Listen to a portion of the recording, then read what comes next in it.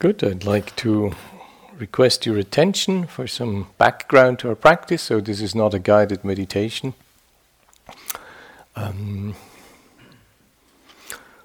This is the very early part of our meditative instructions, and in line with most Buddhist meditation teaching, the part of the body is crucial.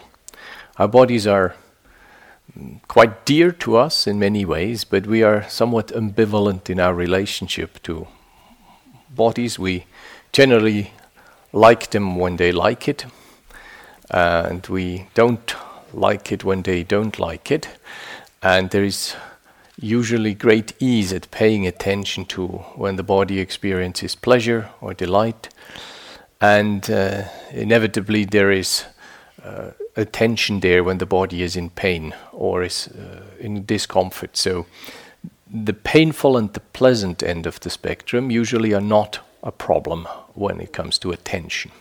So we attend willy-nilly in one case and easefully in the other case to bodily dimension of our experience. But the closer we look, the more it becomes obvious that there is a substantial chunk in the middle when the body experiences neither great pleasure nor great discomfort, where we actually find it not so easy to attend to the body, where our attention gravitates much more easily to cognitive phenomena or to other phenomena. So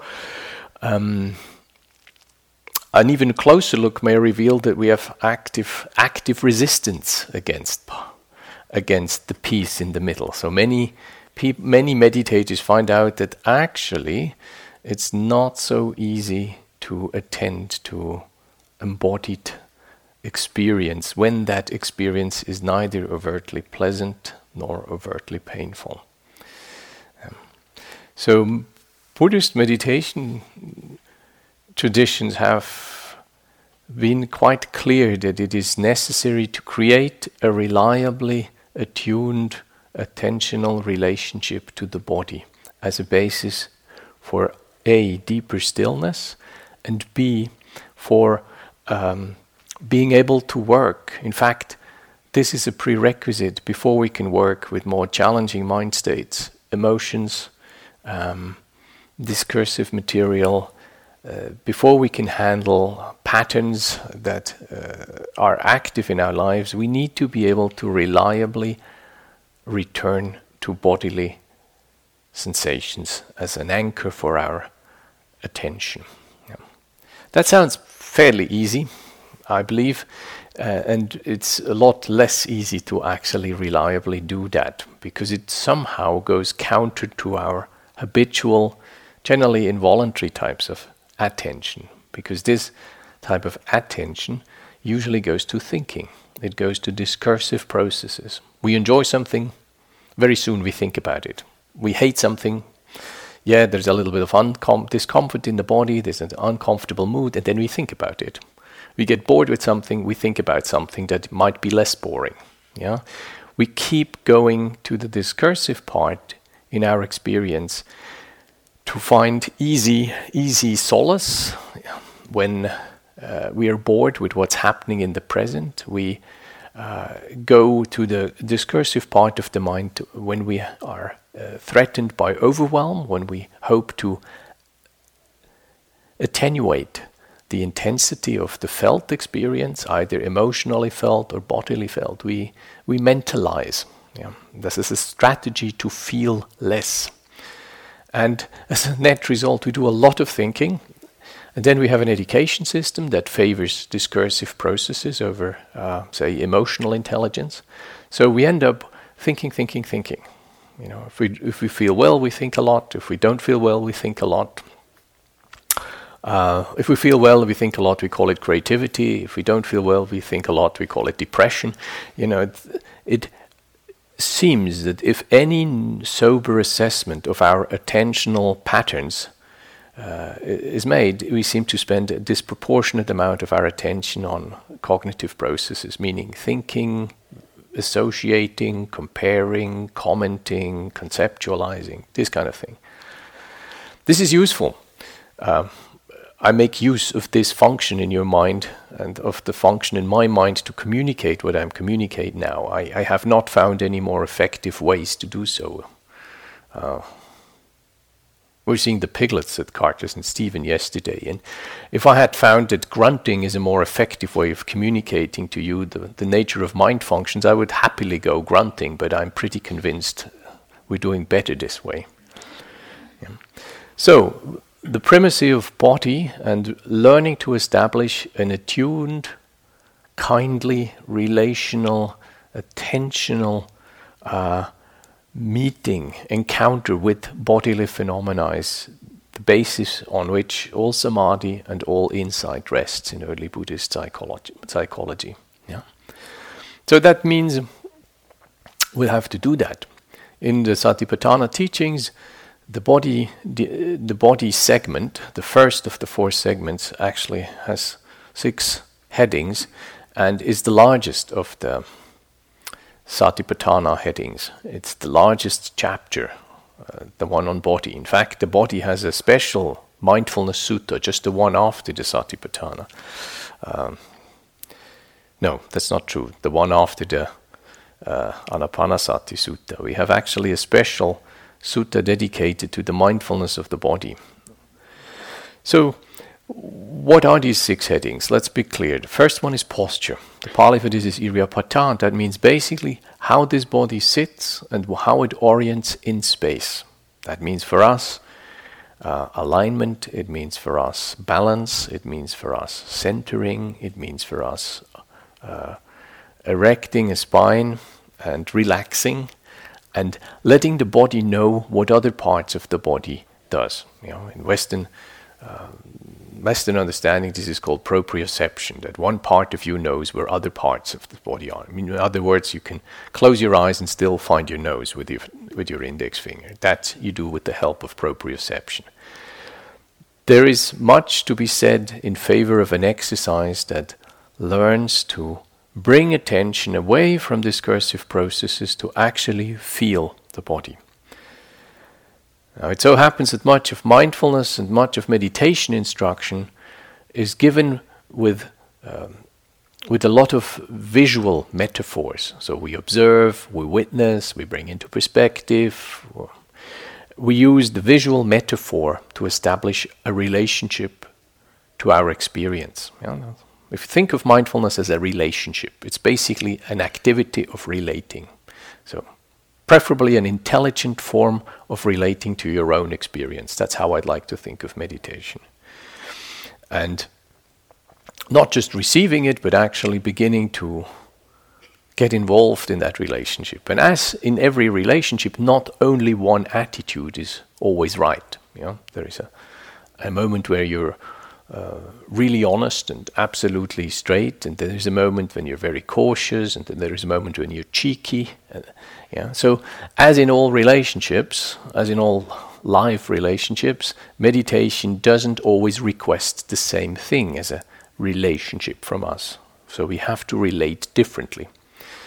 For most of us, attuned to thinking type of experience, it means our attention is used to things that are fast, that are sharp, that are chiseled, that are flitting, that are saying exactly what they mean, and that are associating like mad, namely thoughts.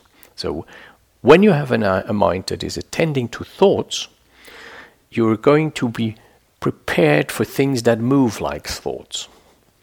If you try to be mindful of the body, you obviously have to look in a different corner or relate to a different part of yourself.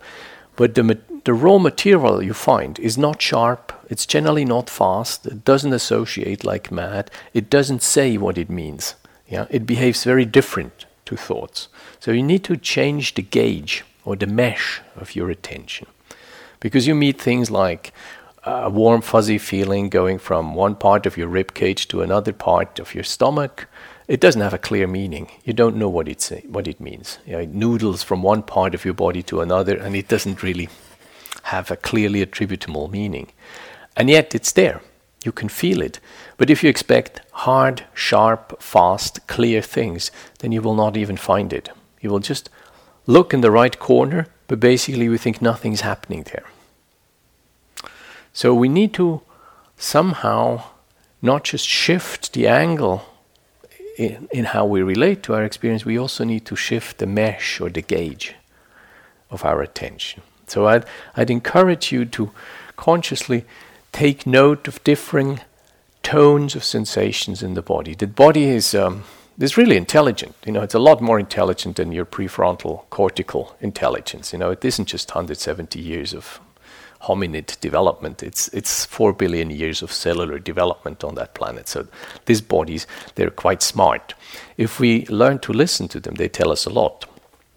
If we don't listen, we just have to operate on those, educational intelligence and the front part of our brains, and that's not always the best. So bodies, if they are actually allowed to speak, and if they are listened to in the ways they speak, they are quite revealing. They tell us stories about our lives. They tell us, they give us an incredible resource. They're not running away. They're always taking place in the present moment. That's the big thing about body. Yeah? You never get yesterday's pains. You never get tomorrow's migraine. You never get a hunger that is 30 years old. This is not the case with the mind. You get all kinds of things that may be 30 years old in your memory, but the body, when you pay attention to the body, when you relate to the body as it feels now, then it will always take you into the present moment. You always get present moment body.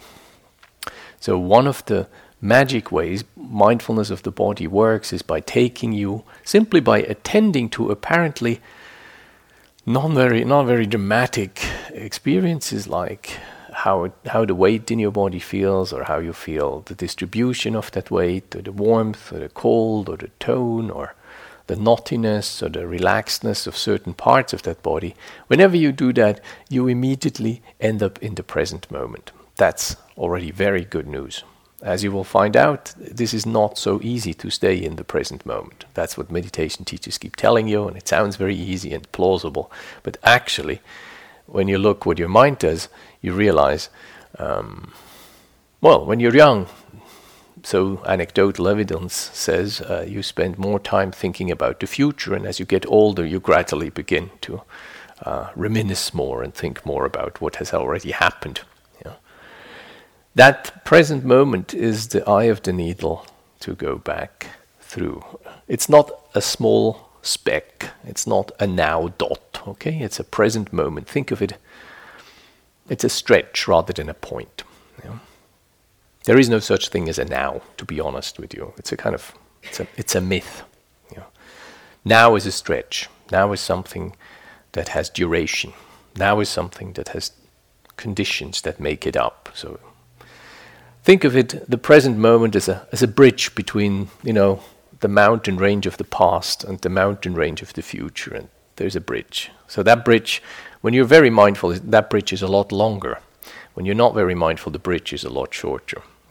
But it's definitely more than a speck.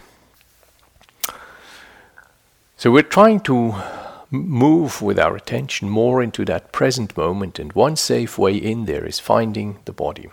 So let's start very hands-on with the cushion. These things here are blessings of the Japanese tradition. They're called zafus, and they like to be pummeled. You see, they get loft. If you pummel them, they quickly get loft. If they contain kapok, as most of them in here do, they kind of go up, and they serve. They have a great longevity if occasionally receiving an affectionate pummeling. So make use of this. Think of these cushions not so much as cushions, but actually think of them as wedges. So if you... Thank you, my toe got stuck there. So think of them as wedges. You sit on the edge of one of them. Don't try to sit on top of them, as would make sense, but actually their function is much more improved when you just sit on the edge. And then you allow them to raise your pelvis a bit off above ground so that the stretch on your muscles here is minimized. When that stretch is minimized, your knees hurt less. Your knees hurt because something pulls. So when you raise your pelvis, then the stretch is minimized and the knees will be grateful for this. What also is possible, if you sit upright on one of these, then you actually have to do less muscular work in the lower part of your spine. Obviously, you can sit with a straight back like this, but it takes more effort. Yeah? So you save yourself that effort by raising your pelvis a little bit, and then you're trying to fill out. I'd like to invite you to just put the back of your hand into the small of your back.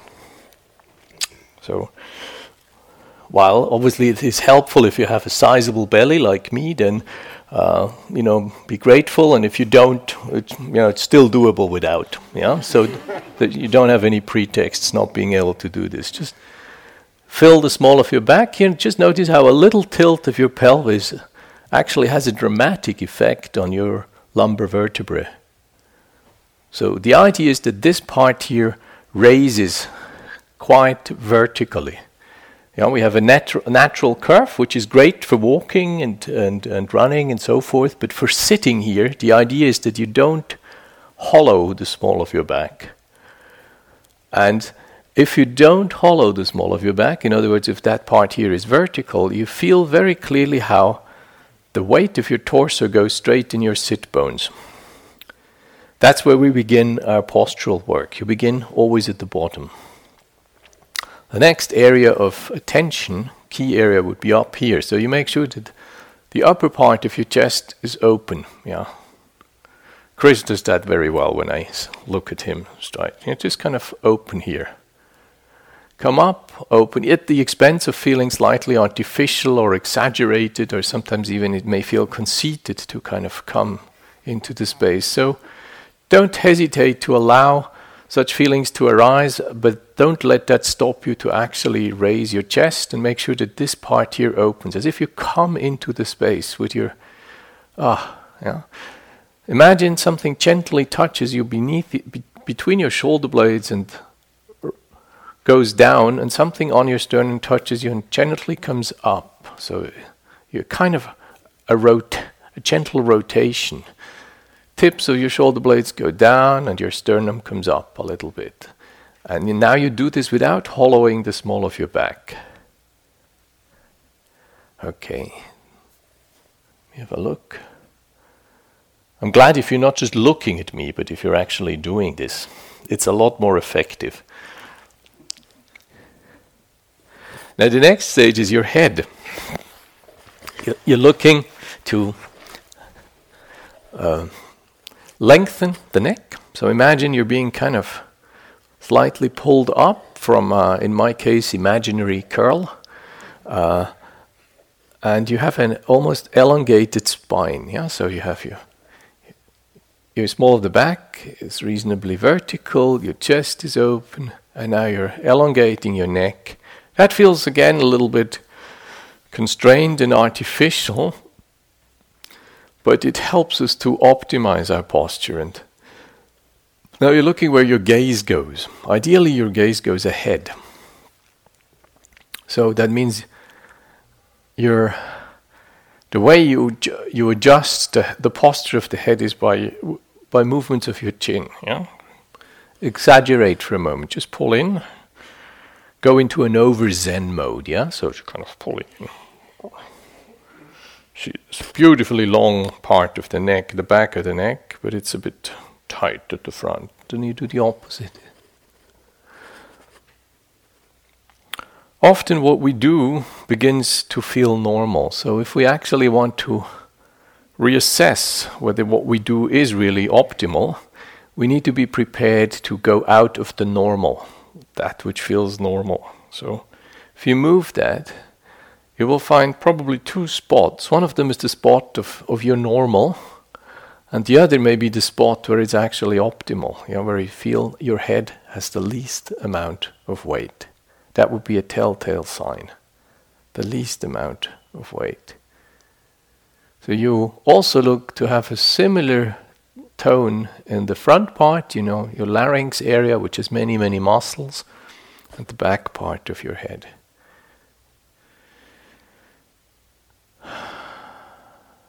Deep sigh. Now try to smile. try to smile into your body and say, okay, body, you're beautifully optimized, and now you're relaxing into this. Yeah? So, we are creating ease. You may not be aware of this, but we have actually begun with the practice of samatha. All samatha practice begins with the creation of ease in the body. That doesn't mean everything has to be optimal or perfect, but it means that I am willing to create ease where there may be discomfort. I create a little niche where I can be easeful with myself in the body as it is now. That is the beginning of samatha practice.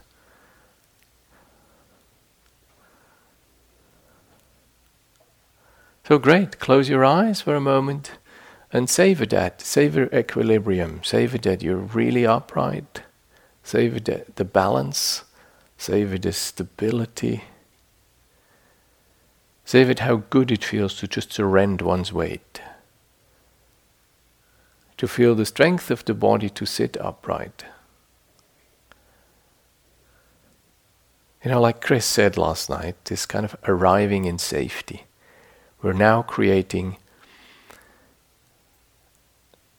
an inner mountain, creating the safety of our inner mountain.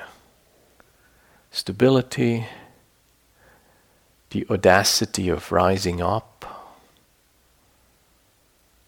the balance, the strength of this posture. Now let us begin to inhabit some areas. Rather than focusing on any one part, let's just notice where does the weight go. Which parts of this body actually do the carrying. Notice little differences. It is very likely that some of our felt senses are asymmetrical. If you notice a disparity in the weightedness of your left and your right sit bone, see whether you can adjust that a little so that this is fairly distributed, what has to be carried. And then take stock just how wide this body is. The distance from one knee to another knee. The length of a thigh that touches, maybe in parts or maybe as a whole, your mat or your chair. By the way, all I have said for sitting on the floor does apply to sitting on a chair. If you come off the backrest and use the front part of the chair, make sure you have some weight on your feet, then you can control the movement of your pelvis and use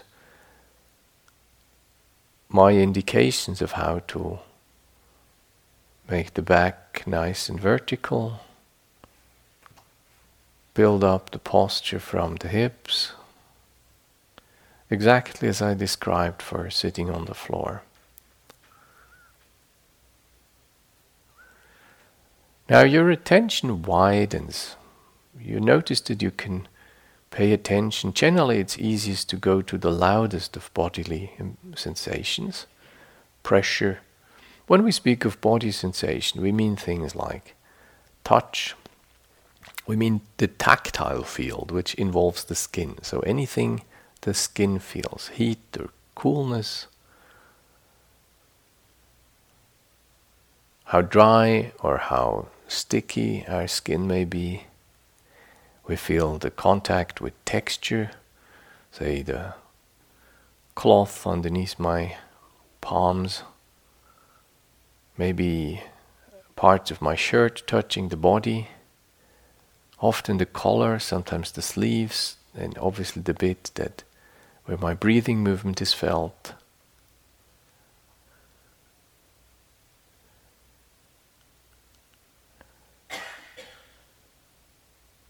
But we also feel in the body inside, where skin is not involved. We feel differing degrees of saturation, different degrees of density.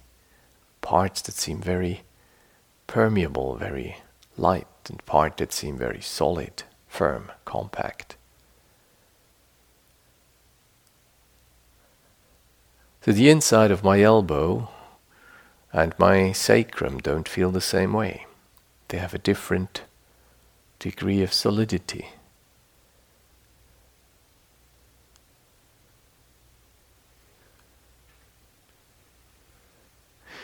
One dimension of body is extension. Rupa, as first category of that which touches the sense organs, is extension. It takes space. How much space do I take right now? I can feel the contact, the surface. I can feel the uprightness, the height of this body. And I can feel the third dimension, that it takes space. Now some of that space actually is moving. The volume of this body changes with every in-breath, with every out-breath.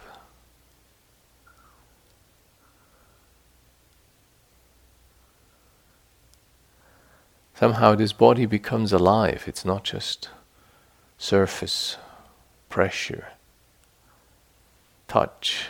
It is actually a space that becomes a little bit bigger and then a little bit smaller in the rhythm of my breathing. So some of the outside space becomes inside space.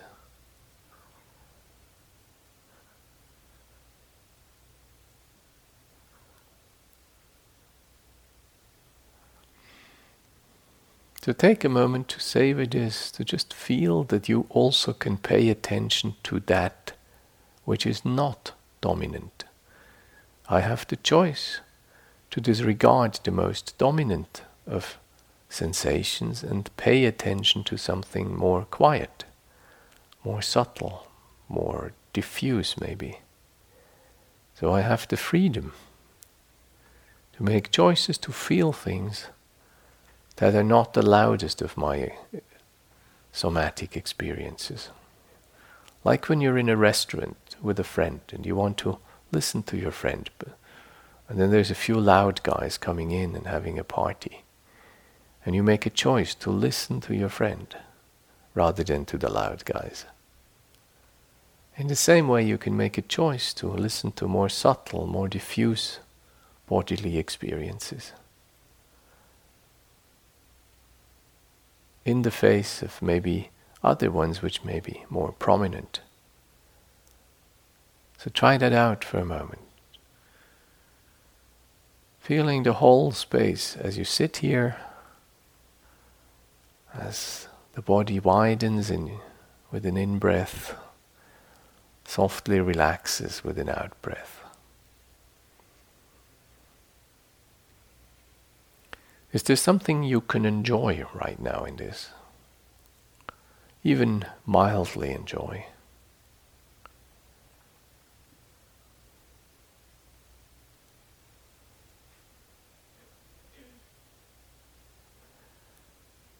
Sense of balance maybe, an equipoise. Maybe it begins to feel as if the breathing actually does do the posture. It's the breathing that strengthens your uprightness. So, as if with every in-breath you pump that posture a little. The inflatable meditator.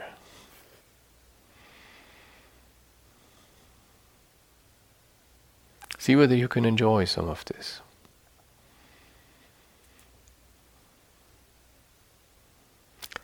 And when you notice that there is tension or unnecessary effort, you just smile at yourself and release gently.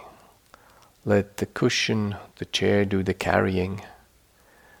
And you as the practitioner, you focus on alignment. You focus on bringing this body in alignment with the forces of gravity. Widening your field of attention, feeling the nooks and crannies of your body as you savor your attention, gently meandering through the various parts, welcoming body sensations in your legs, in your fingertips, in your torso, your hips and abdomen, your shoulders, your face. Just welcoming.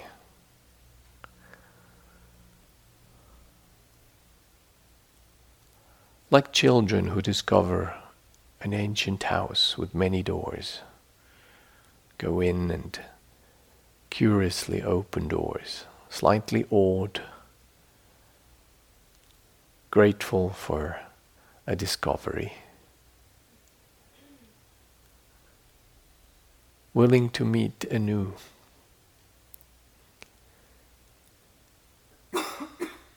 Let's do that for a moment.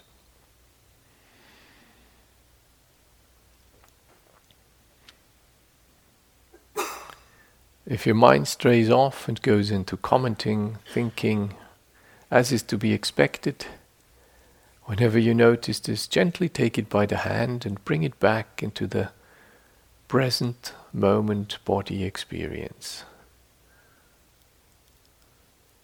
The discovery of my embodied inner world. The felt, inhabited inner world.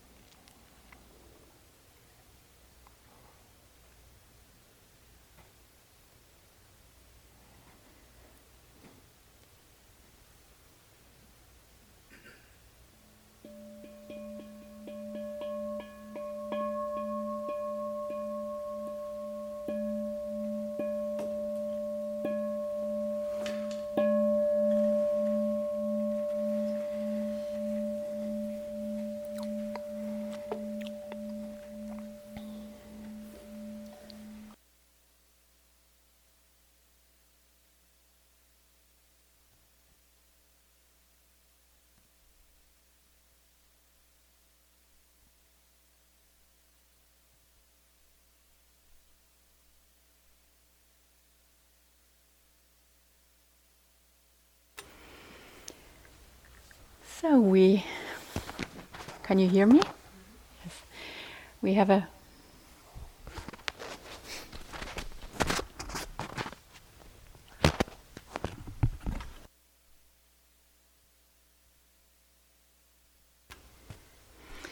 so no,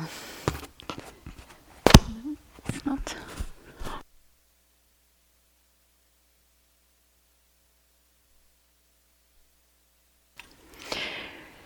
We have a period of walking now, and as you know, we are alternating between these phases of sitting meditation and walking meditation in our practice.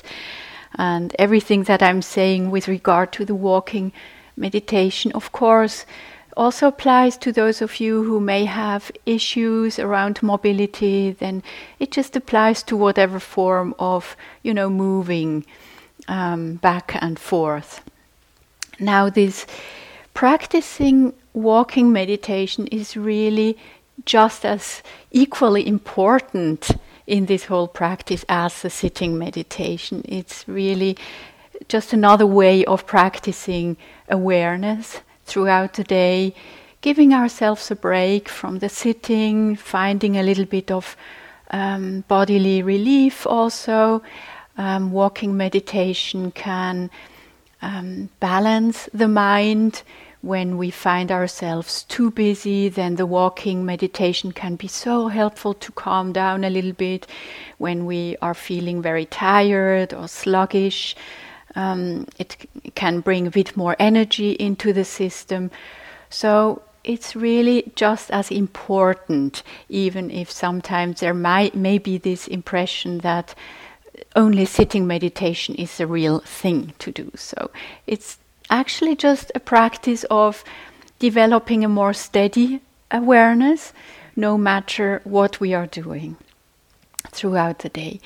And last week in an interview, a yogi told me three main words that she once heard from her music teacher about what this practice is about, and I just found it so brilliant because it summarizes really nicely what we are trying to practice here.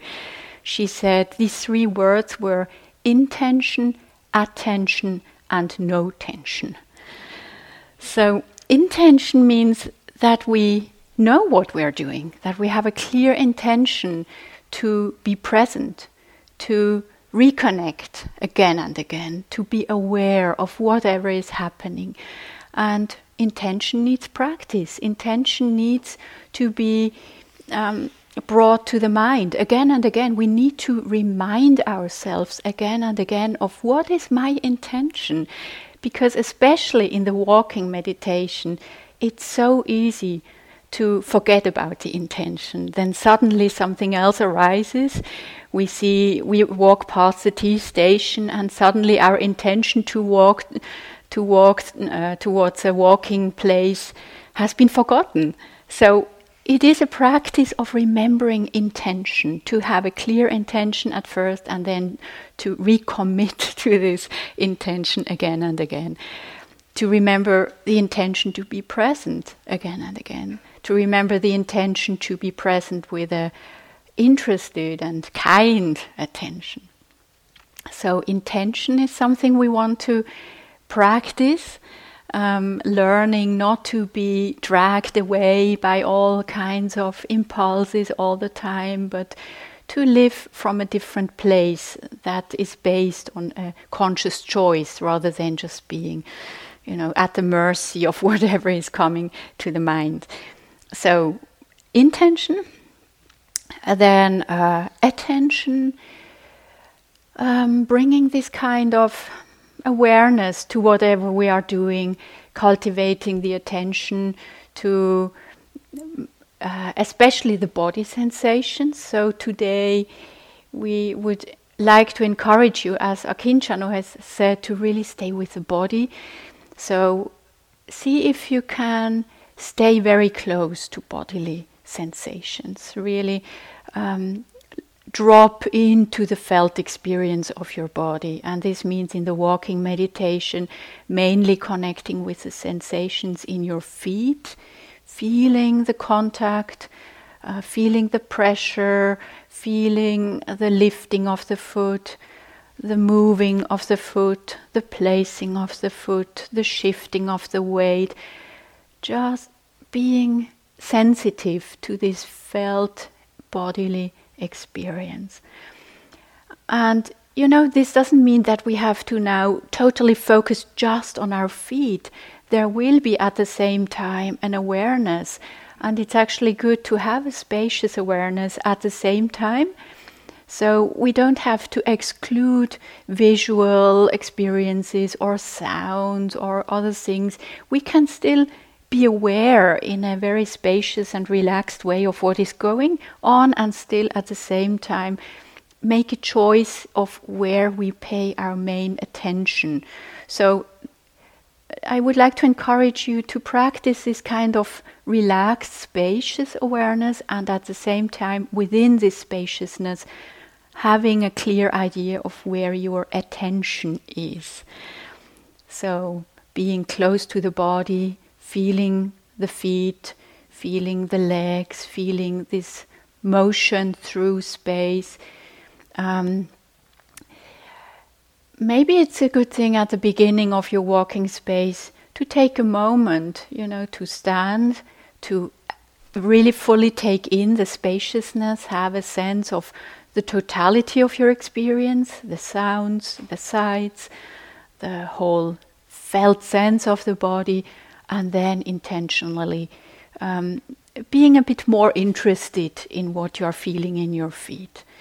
And if you get to the end of your walking path, we are moving just back and forth, maybe 10 steps or 20 steps. It doesn't really matter if you get to the end of your walking path. Also, being aware of coming to the end of the walking path, being aware of standing, then turning around, being aware of this moving, this turning around, and then again intentionally beginning to walk and just to feel your feet on the ground. And the last thing I would like to mention is no tension bit, because when we try to feel our feet, very often it happens that we become too contracted because we want to do it right, and then we tense up, and it feels like we try to be aware from up here. We try to feel our feet. Almost sometimes I see people looking at their feet as if they have to watch their feet moving, but actually what we want to do is to feel the feet from within. And this is another way of being aware. Like right now, if you bring your awareness to your feet, can you just feel them without looking at them from here? Just, from within, we try to feel the feet. And this is a very relaxed way of being aware. We just listen to, how do I experience my feet right now? So, putting an emphasis, as Akincano has also mentioned, on this sense of ease, of well-being, of enjoying the practice, and seeing to it that we don't contract too much, so that we keep the spaciousness and yet reconnect to the intention of being with our feet on the ground. So I think you have one or two announcements, and then later, you can say that. Good. Thank you for listening. To learn how you can support the teachers and Dharma Seed, please visit dharmaseed.org/donate.